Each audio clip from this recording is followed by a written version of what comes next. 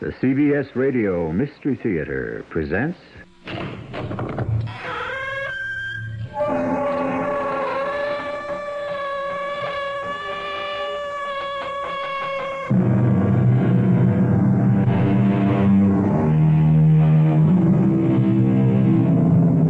Come in. Welcome. I'm E.G. Marshall. We're about to hear a story involving a private eye of yesteryear.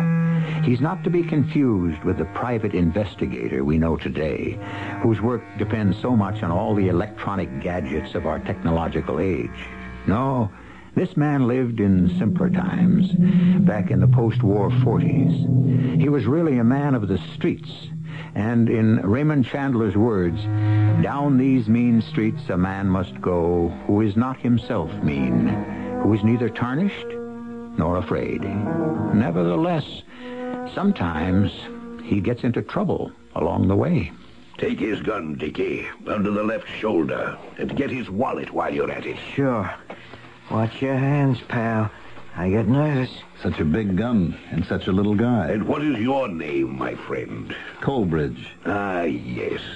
Abner Colbridge, private investigator. Private eye, huh?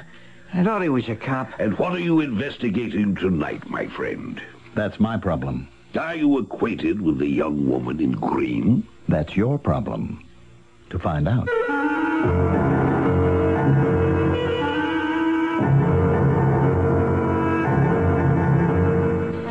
Our mystery drama, entitled Blood, Thunder, and a Woman in Green. It was written especially for the Mystery Theater by Fletcher Markle and stars Mandel Kramer. I'll be back shortly with Act One.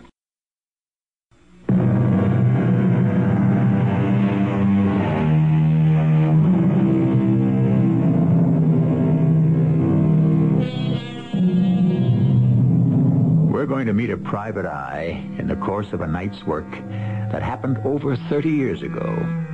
Around that time, Raymond Chandler, speaking of the fictional private eye, observed, "He's a lonely man, and his pride is that you will treat him as a proud man, or be very sorry you ever saw him. He talks with rude wit, a lively sense of the grotesque, and a contempt for pettiness." Well, here comes Abner Colbridge. He's no Philip Marlowe, believe me. Just a minor brother in that fraternity of tough guys back in the Marlowe era. A private eye of long ago who's certainly going to need his sense of the grotesque before his story is done.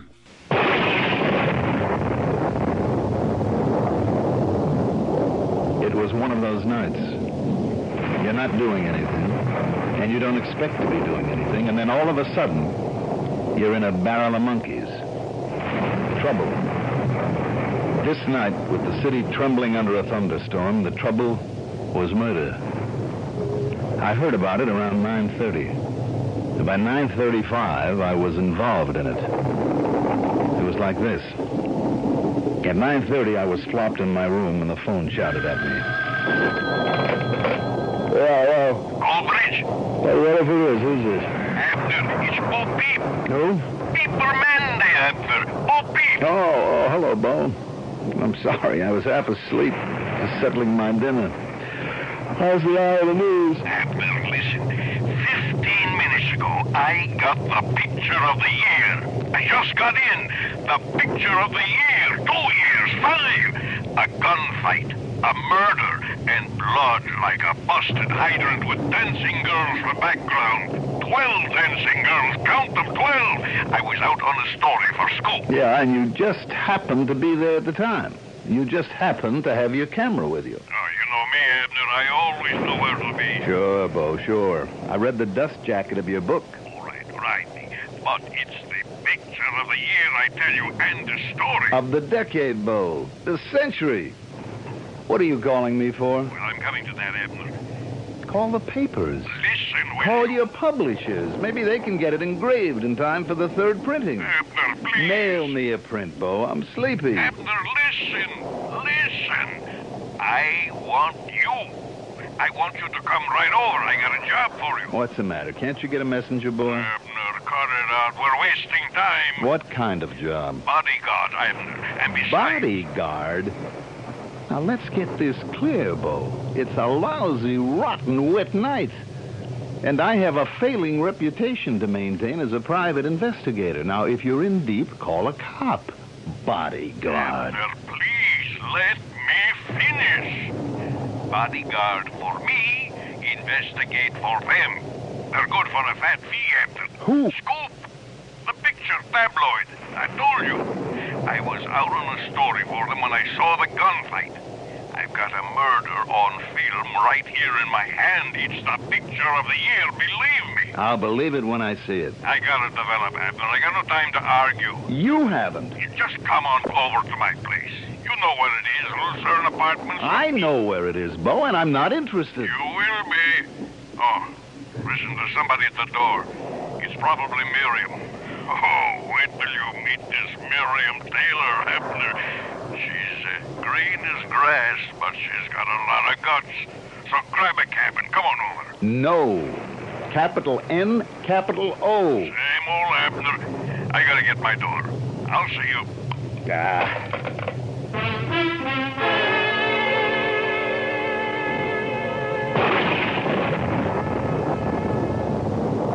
At 9:35, I was down on the street with my gun packed and my tie tied, hailing a cab.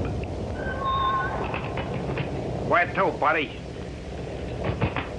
I got in and told him and sat back, listening to the storm and looking out at the flood of rain on the streets.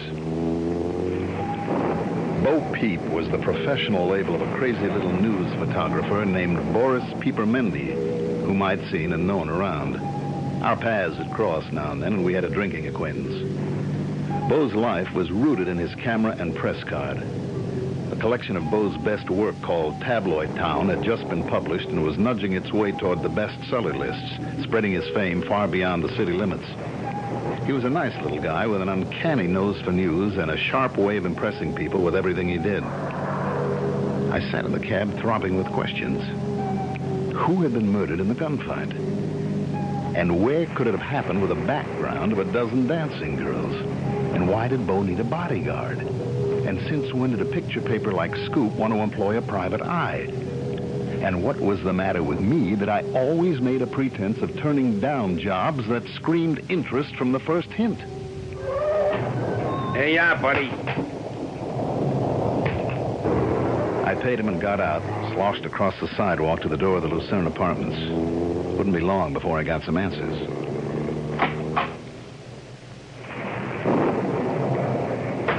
Bo Peep, 219. It was an old brownstone block, smelling of age and onions and rotting linoleum. But Bo had never been able to permit his living habits to keep up with his income. He stayed as close as he could to police headquarters, which was just around the corner. The elevator was up on another floor, and I only wanted the second, so I used the stairs. Little winds were rattling around the stairwell and through the high, hollow halls. One minute, the storm seemed vague and remote, and the next minute, like another planet coming down through the roof. 219 was a few doors down the hall to the left from the top of the stairs. There were 3 naked bulbs offering a hard white light at intervals along the hall, and the second one was over Bo's door.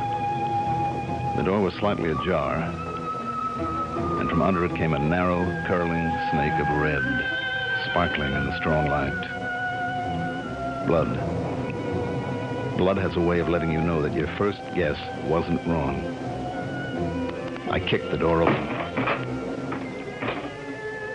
Bo was lying half on his side and half on his back on the floor, feet toward me, and the door just grazed his foot on its way in. There was an injured speed graphic with a flashbulb attachment beside his outstretched left arm. His right arm was clutching at a red pulp of stomach where somebody had done terrible things with a knife. His body was warm, but he wasn't alive. I stepped back and looked up and down the hall. No one. I re-entered the room and closed the door behind me. I thought of Bo saying that he wanted a bodyguard, that there was no time to argue, that he had to develop, and that there was somebody at the door. It was a big room with a double bed and a side table with a telephone on it, a chest of drawers, an armchair, Another smaller chair, a bookcase piled with magazines and newspapers, and a table loaded with cartons of flash bulbs and camera paraphernalia. The walls were covered with Bo's pictures, glossy prints and clippings, and a huge enlargement of Bo holding his speed graphic that was obviously a self-portrait taken in a mirror. There was an alcove kitchen in one corner and a bathroom between it and another alcove heavily curtained. Bo's darkroom. "I gotta develop," Bo had said. I crossed the room and switched out the overhead light. Stepping across the body, I felt my way around the bed to the alcove curtain. I pulled it back, and then another curtain behind it. And a soft glow from a colored light revealed shelves of bottles and boxes of paper, enlarging and printing equipment, and a row of white trays on a table. The trays were empty. Then I heard a door closing in the front room. There was a tall man in a tuxedo standing at the door, smiling at me through a small beard. And there was a gray-faced kid in a brown suit standing behind him, pointing a .38 at me. Good evening, my friend. Hello. This is a rather sordid scene of crime and passion, is it not? Your hands up very high, please. Watch him, Dickie. I'm watching. Just what the devil is this? A good question. He has a gun, Dickie, under his left shoulder. Get it. Sure. And his wallet while you're at it. Uh-huh. Watch your hands, pal. I get nervous. Such a big gun and such a small guy. I'm not surprised. Now listen, you... Dickie, restrain yourself. Now then, my friend, let us introduce ourselves. My name is William Shakespeare. What's yours? Sherlock Holmes. And that's little Bo Peep on the floor behind you. What'll we call this fumbling gunzel of yours? Huckleberry Finn? Very funny. You want any of his stuff, boss? I'll take the wallet, Dickie. Just put his gun on the table. You look rather foolish with one in each hand. As I was saying, my friend, the name is Shakespeare for business purposes, just as our deceased companion called himself Bo Peep for his business purposes. What concerns me now is your name. Coleridge. For almost all purposes. My card's in the first flap of the wallet there. No need to mess up the rest of it. Ah, yes. Abner Coleridge, private investigator. Private eye, huh? I thought he was a cop. And what are you investigating tonight, my friend? The distressing demise of Mr. Bo Peep. I wasn't. I am now. Oh, this is taking time, boss. Let me... Make use of the time, then, Dickie. What did we come here for? Give me your gun. I'll watch Mr. Abner Coleridge. You collect the film. Sure. Get everything in sight here and everything in the dark room. If it's been developed, cover the tray and we'll take it with us. It would be amusing to see Mr. Peep's work. The trays are empty. Check that, Dickie. Yeah, I'll check everything, boss. You are somewhat familiar with the circumstances, I gather, Mr. Coleridge. Somewhat. Are you acquainted with the young woman in green? Well, I might be. It depends. There are a lot of women in green around. It's the season for green. This young lady is unmistakably worthy of that description. Green hat, green dress, green shoes and accessories, and red hair.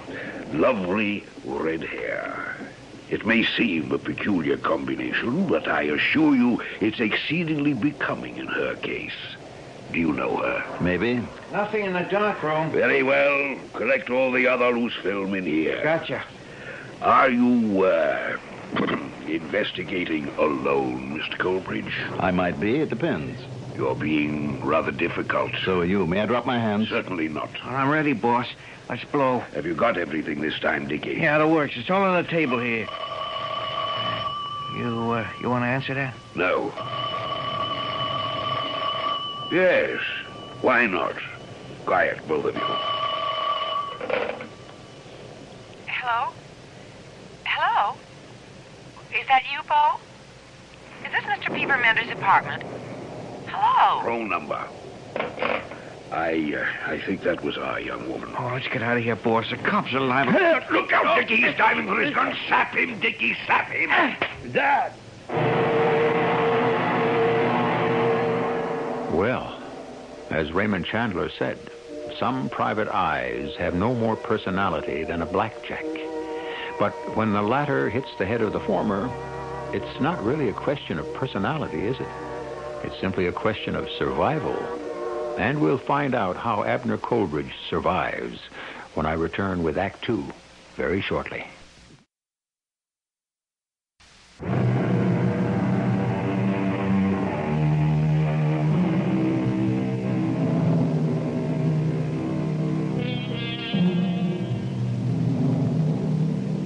Abner Coleridge, a private eye at work in the post-war 40s, has answered a phone call for help from a photographer friend whose professional name is Bo Peep.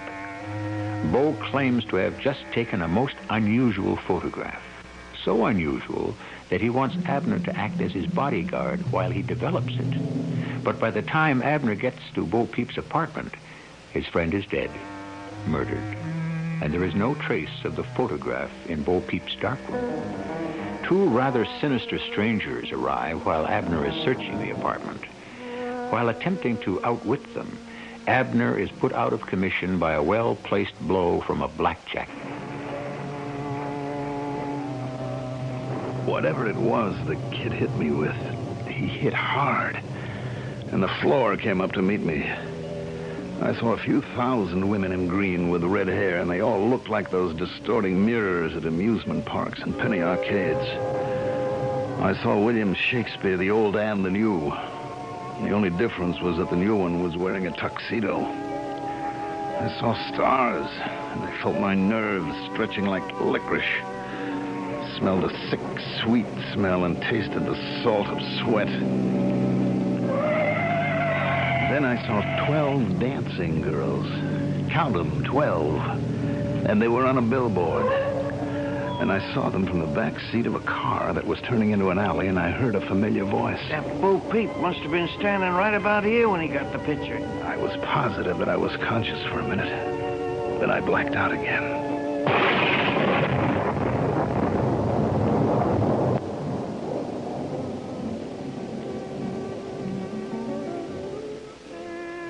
When I came around to full consciousness, I was roped tightly to a chair in a large, expensively furnished office. I could see several vague shapes in front of me talking indistinctly. I could hear music somewhere nearby, sounding like a dance band. My coat and shirt were wet and cold against my skin, and the back of my head felt like overtime in a steel mill. And somebody threw a glass of water in my face, and I knew why I was wet. Hey, he's coming out of it, I think. It's about time. Must have knocked him plenty, Dickie. Once, Sugar. Once I knocked him. I do it right. All right, let me talk to him, Sugar. There, my friend. Are you with us again? Are you back with us again, my friend? Nah, he's still out. He's faking. I'll tell him we don't buy it. Leave him alone, Dickie. You want him to pass out again? Go sit down, kid. You're in the way. Boss wants to talk to the guy. Okay, Sugar, okay. I was only trying. Where's Carl, Dickie? Still out front, I guess, looking for that dame in the green dress. Well, find him. Tell him to get the first aid kit. It's probably in the men's room. Everybody's right with me. Quickly. Oh, yeah, sure, boss, sure. You want me to bring Carl and the kid? Yes. I let my head sag forward, chin on my chest, so I could open my eyes just enough to look the place over without either Shakespeare or the other flunky seeing what I was doing. The office had a big desk and some more chairs like the one I was tied to. A portable bar, no windows, no closets, and only one door. The one going out to where the music was. I closed my eyes all the way when I saw Shakespeare walking toward my chair. I could feel him staring down at me, probably wondering whether I was faking or not. I tried to appear unconscious for his benefit and tried to stay fully conscious for mine. It's been quite a night for us all, Sugar. First Sammy, then Mr. Bo Peep. Now this one. What did you do with poor old Sammy, by the way? Just what you told us. We loaded Sam into the trunk of his car and drove it to the other side of town. Left it in the parking lot. What are your plans for this one? I haven't decided yet. I'm not sure where he fits in between the photographer and that young woman in green. What is her name, by the way? Taylor, I think. Yes. I have the impression this one is involved with her somehow, as well as with Mr. Bo Peep. Well, you know what they say about dead men, boss. Right so, yes. And the only thing that worries me is how many tales this one may have told before Dickie and I ran into him tonight. We could always run over him, too, don't forget. You are not listening to me, Sugar. I want to keep him alive and well for the time being. Yeah, you hear that? I don't know how well he is, but it's a cinch he's still alive. Yes, but first we need that first aid kit. He's bleeding heavily back here where Dickie knocked him, as you put it, with his blackjack. So, what's the big deal? The big deal, Sugar, is that I'm worried about who this man might have talked to about that photograph. It's very clear he knows something about it. He was in Bo Peep's dark room when Dickie and I first bumped into him, and he knew the developing trays were empty. You think maybe he's got the film? No, we searched him before we brought him over here. Think maybe he knows where it is? Is that what you mean? That is exactly what I mean. Then we need to talk to him some more, don't we, boss? I tried to look as limp as a bag of dirty laundry while Shakespeare was getting his drink. I tried to figure out how to stay alive by asking myself some of my own questions. Had I really seen the 12 dancing girls on the billboard from the back seat of the car that brought me to this place? And had I really heard Dickie's voice talking about where Bo Peep was standing when he got his picture? Or had I been delirious from the pain in my head? And most of all, where was I? Did the music I could hear have any connection with the dancing girls in Bo Peep's photograph? Here we are, boss. Carl and the kid. Sorry to keep you waiting, Chief. Oh, now I see why you wanted the kit. You want me to... Just give it to me, Carl. Put it on the desk here. Sure. How's he doing? Guy's coming out of his slush of iodine on his scalp should bring him around. Did you find her, Carl? Miss what's her name? Tail lift, boss.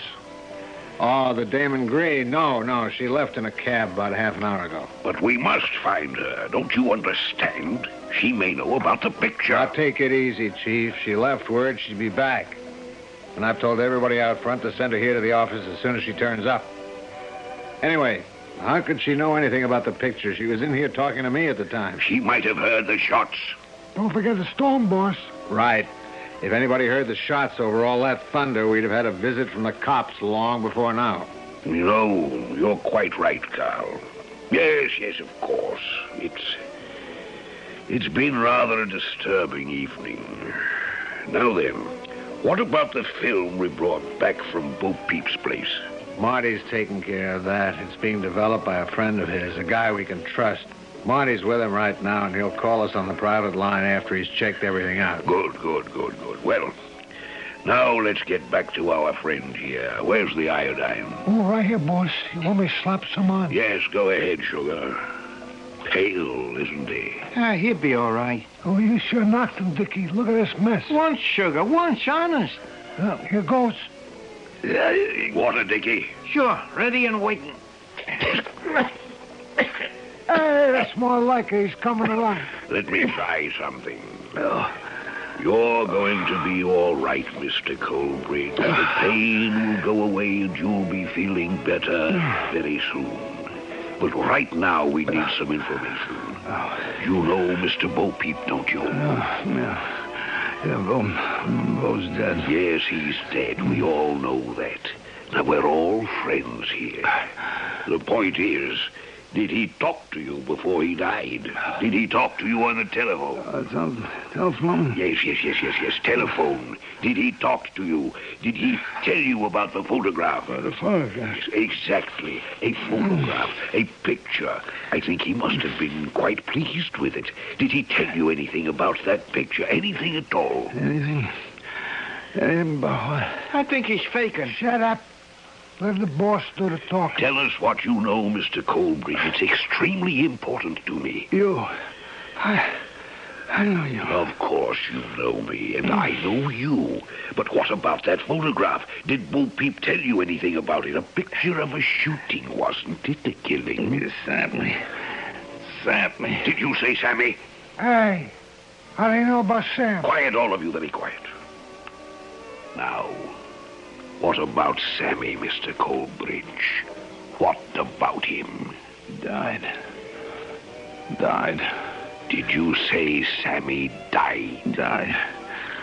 Died. You got me tied up here. Oh, damn, it was just a coincidence. He couldn't have known about Sammy. I know you. You zapped me. What'd you zap me for? What's this all about, Shakespeare? What am I doing here? Bloody fool. You said it, Chief. He's bloody in more ways than one. Now listen to me, Shakespeare. Put the gag on him, Sugar. Yeah, sure, boss. Give me that napkin on the tray there, Dickie. Is it big enough? That'll do. You're gonna be sorry, Shakespeare. I'll take care of him for a while. It's nice and tight. I'm sorry we took the time to bring him here. He's more trouble than he's worth. Why did you bring him, Chief? Because I wasn't certain enough of what he knows or doesn't know to either leave him there or kill him. Don't you think one corpse is enough? That's what started all this, remember? Unfortunately, Carl, there are now 2 corpses. 2? You mean... I mean the photographer, of course. Dickie had to dispose of him the first time he went off to the film.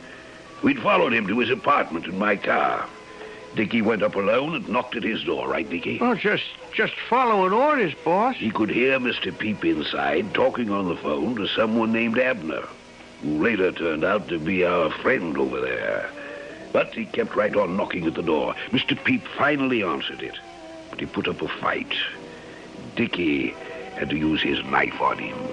Right, Dickie? Well, I didn't have no choice, boss. I told you that. Regrettably, however, Dickie complicated things even further by only taking the film that was in Mr. Peep's camera. Later, when we discovered it hadn't even been exposed, I had to go back to the apartment with him. That's when we ran into our friend, Mr. Abner Coleridge, in person. If you ask me, Chief, I'd say you're talking too much in front of our friend over there. Yes, I'm always talking too much. Well, I think Mr. Coleridge will have to go anyway. Well, now, listen, Chief, this isn't the old days. Don't get too carried away. Oh, hi, Mr. Shakespeare. Were you looking for me? Yes, indeed, I was, Miss... Taylor. Miriam Taylor. Yes, do come in, Miss Taylor. Thanks. Miriam Taylor was wearing a floppy green hat, a green dress, green shoes and accessories, and a lot of long red hair. She was very pretty. She frowned a little when she saw the bound and battered mess that was me, but she didn't say anything. Just sat down while one of the flunkies lit a cigarette for her. Shakespeare was watching her intently. Cat and mouse. I wished I had learned how to pray.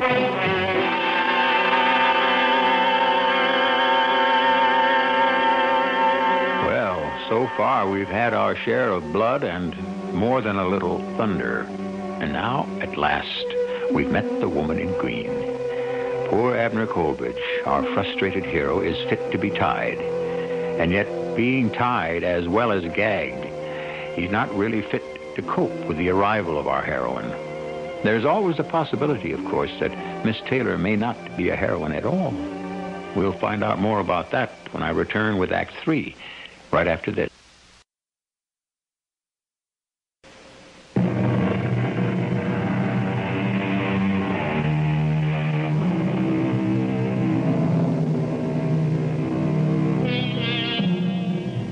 Years ago, when World War II was over, we thought we were living in the best of times.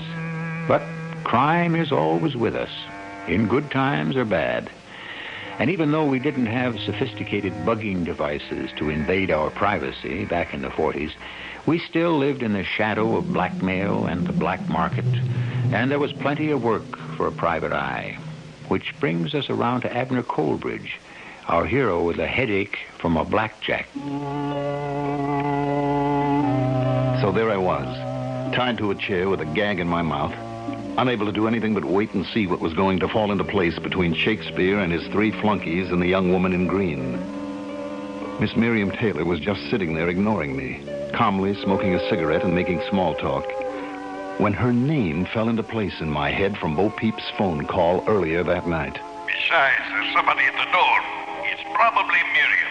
Oh, wait till you meet this Miriam Taylor, Abner. She's green as grass, but she's got a lot of guts. I was just wondering whether it had been Miriam Taylor or Dickie at Bo Peep's door when the small talk in the office was interrupted by the telephone. I'll get it, Chief. Hello. Yeah, Marty, this is Carl. What's the word? Uh-huh. Uh-huh. Nothing else, huh? Oh, yeah, he's right here, Marty. I'll tell him myself. I'll see you later. Well, don't stand there just shaking your head at me, Carl. Tell me what he said. Somebody's wedding, 2 conventions, and a lot of pin-up girls. Nothing else, Chief. Nothing at all. Nope. That was it. Dickie, Yeah, boss? step outside on the balcony, please, and stay by the door. We don't want to be disturbed. Gotcha. No more visitors, Dickie. Is that quite clear? I hear you, boss. Now then, Miss Taylor, how are you getting along? You and your photographer. Oh, we've got the makings of a good story, Mr. Shakespeare, but I just can't figure where Bo Peep's got to. Haven't seen him for hours. Is that so? Have you been looking for him? Oh, sure. I called him at our office, and I called his apartment, and he wasn't there. What do you suppose has happened to him? I just don't know. He must have gone out on another job. We only hire him by the hour for an assignment like this, you know, and there wasn't any definite time set, except for the big show at midnight, and it's almost midnight now, isn't it? Quite so. But you were out for a while, too, weren't you, Miss Taylor? Well, yes, I was. I had another assignment myself. They keep us busy these days. So it would seem. Did you know that we had a little trouble here tonight, Miss Taylor? Trouble? No, I didn't. Yes. We've been trying to locate a picture, a very valuable photograph. And this gentleman trussed up in the chair here has given us quite a spot of bother in connection with it. I didn't notice him, of course. Do you know who he is? Why, no, I've never seen him before. But surely his presence must have aroused your curiosity when you came in a few minutes ago. Yes, I'll admit I was a little puzzled. I mean, he looks so miserable. But I don't want to ask any questions. Oh, come now, Miss Taylor. It's part of your business to ask questions. I'm surprised at you. Well, after all, Mr. Shakespeare, there's a difference between public matters and private matters. I think it would be a most excellent idea if you did question this gentleman, Miss Taylor. Have a little chat with him. Interview him, shall we say? Hey, the storm's going to break in about 5 minutes, boss. Do you want to come out and take a look at things? Yes, indeed, Dickie. We'll be right there. Gotcha. Now, look, Chief. You're not going to leave these 2 here alone, are you? That's carrying all this a little too far. Never mind, Carl. Take off his gag, Sugar. Yeah, but listen, boss, you Don't can't just... tell me what I can't just, Sugar. I know exactly what I'm doing. Take it off. Okay. Now, gentlemen, we are going to leave Miss Taylor and Mr. Colbridge to themselves for a nice little chat. Are you out of your head, Chief? That's his name, Miss Taylor. Abner Colbridge. Carl, Sugar, come along. If you don't watch out, you're going to blow this whole thing wide open. I said never mind, Carl. Hurry along, Sugar. I don't get it, boss, but whatever you say. That's right, Sugar. Call us if you need us, Miss Taylor. We'll be right out here on the balcony. But please, Mr. Shakespeare, I don't understand. Just call us. I don't understand either. But don't say anything. It's some kind of trick. They must be listening. I thought you must be Abner Colbridge when I first... Shh. Don't say anything. They must have a way of listening, or Shakespeare would never have left us alone here together. He's after a photograph, and he's desperate. He's trying every angle he can think of. That's a heavy door. Who can eavesdrop? It's also the only way out of here. I know that. But this place is almost soundproof. Is there a dictaphone or any kind of intercom over there on the desk? No. No, nothing at all like that. Just a couple of telephones. Either one of them off the hook? Nope. There's just no way they can hear us. Anyway, I'll whisper. It's got to be a trick of some sort. Now be careful. This is life and death stuff along about now. Oh, I know it's life and death. I've seen a sample of the death. I made a terrible mess of explaining myself a minute ago on purpose. I wanted to get involved. I came back here with that in mind. What's this all about? Where are we? And who are these people? And what was the picture Bo Peep got that caused all this? Who was murdered in the first place and why? Shh. Let me tell you. I've been waiting to talk to you for almost 2 hours, ever since Bo said he was going to call you. How did you know he called me? Because he called me first. Now, shut up and listen, Colbridge. Call me Abner. You're probably the last person who ever will. My name's Miriam. Taylor, yes, I heard. Who are you? I work for Scoop, the picture tabloid. I came here tonight with Bo Peep to do a story on... Came where? Where are we? We're in the upstairs office of a new nightclub called The Tempest. It's owned by that maniac who calls himself Shakespeare. The room we're in is on a sort of balcony overlooking the dance floor. And that's opening night you hear out there. Shakespeare's real name is Bulwer Townsend. And he's a six-faced crook who brought an elaborate black market system over here from England 5 years ago. He's been cleaning up, of course, during the war.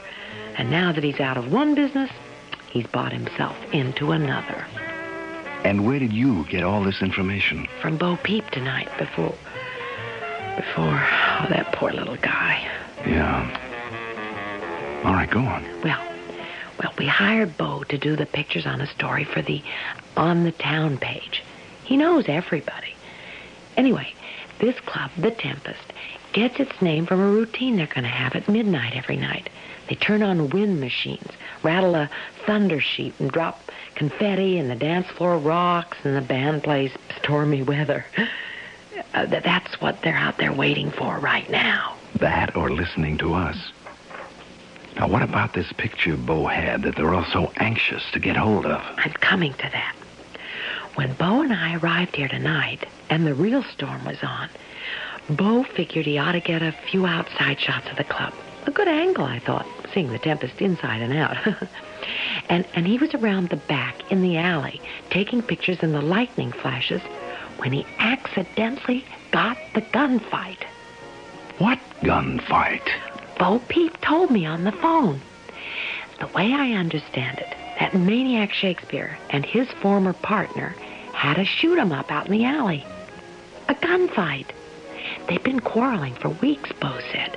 And lucky little Bo just happened to get them in a shot he was taking of the old dancing girls billboard out there. Billboard? Tell me more. It belonged to the club that was here before Shakespeare took over and remodeled the place.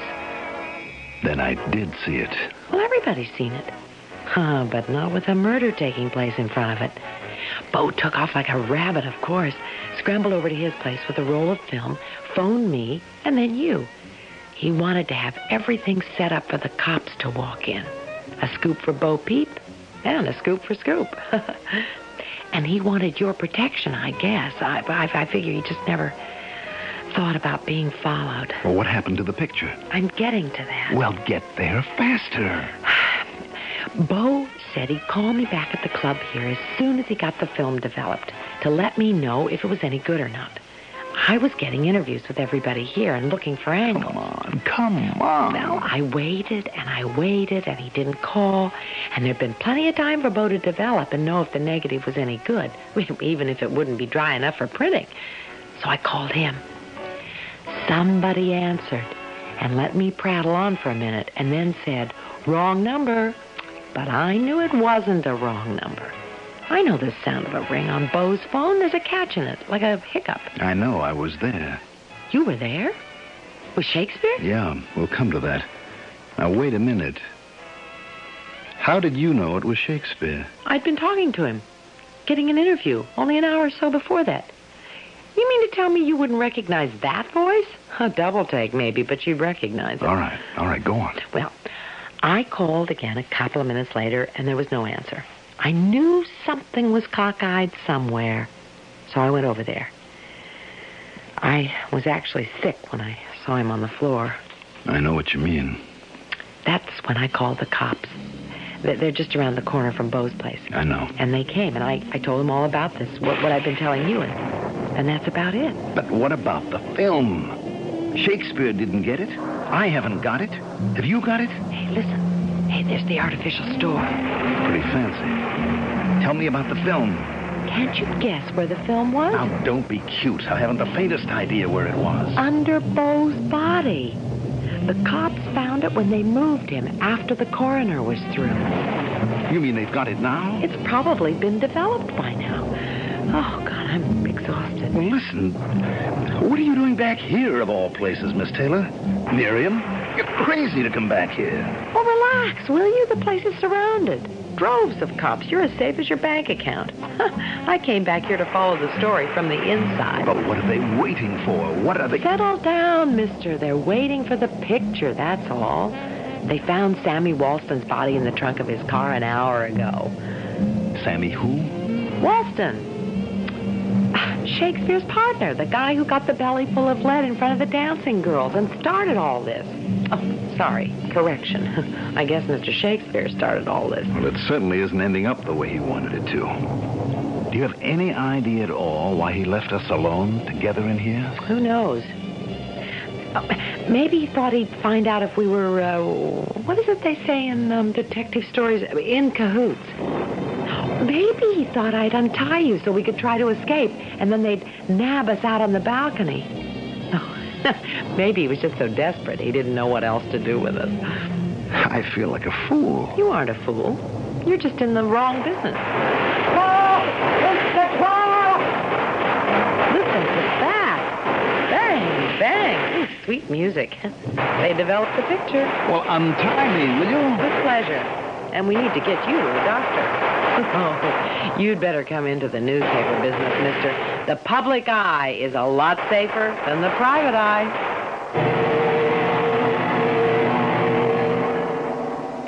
And so, as Raymond Chandler said, a private eye must always have a lively sense of the grotesque, especially if he's going to have to play second fiddle to a third party who happens to be a lady from the Fourth Estate. Not to mention having to let the cops rush in to do his work for him. Oh, well, maybe he needed to have a night off, just like the rest of us. I'll be back shortly.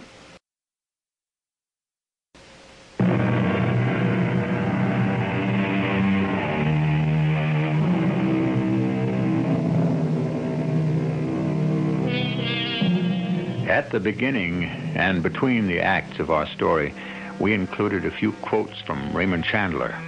And I'd like to round things off with just one more. All men must escape at times, Mr. Chandler once said, from the deadly rhythm of their private thoughts. It is part of the process of life among thinking beings. It is one of the things that distinguish us from the three-toed. Unquote. Our cast included Mandel Kramer, Jackson Beck, Patricia Elliott, Robert Dryden, and William Griffiths. The entire production was under the direction of Hyman Brown. This is E.G. Marshall inviting you to return to our Mystery Theater for another adventure in the macabre. Until next time, pleasant dreams.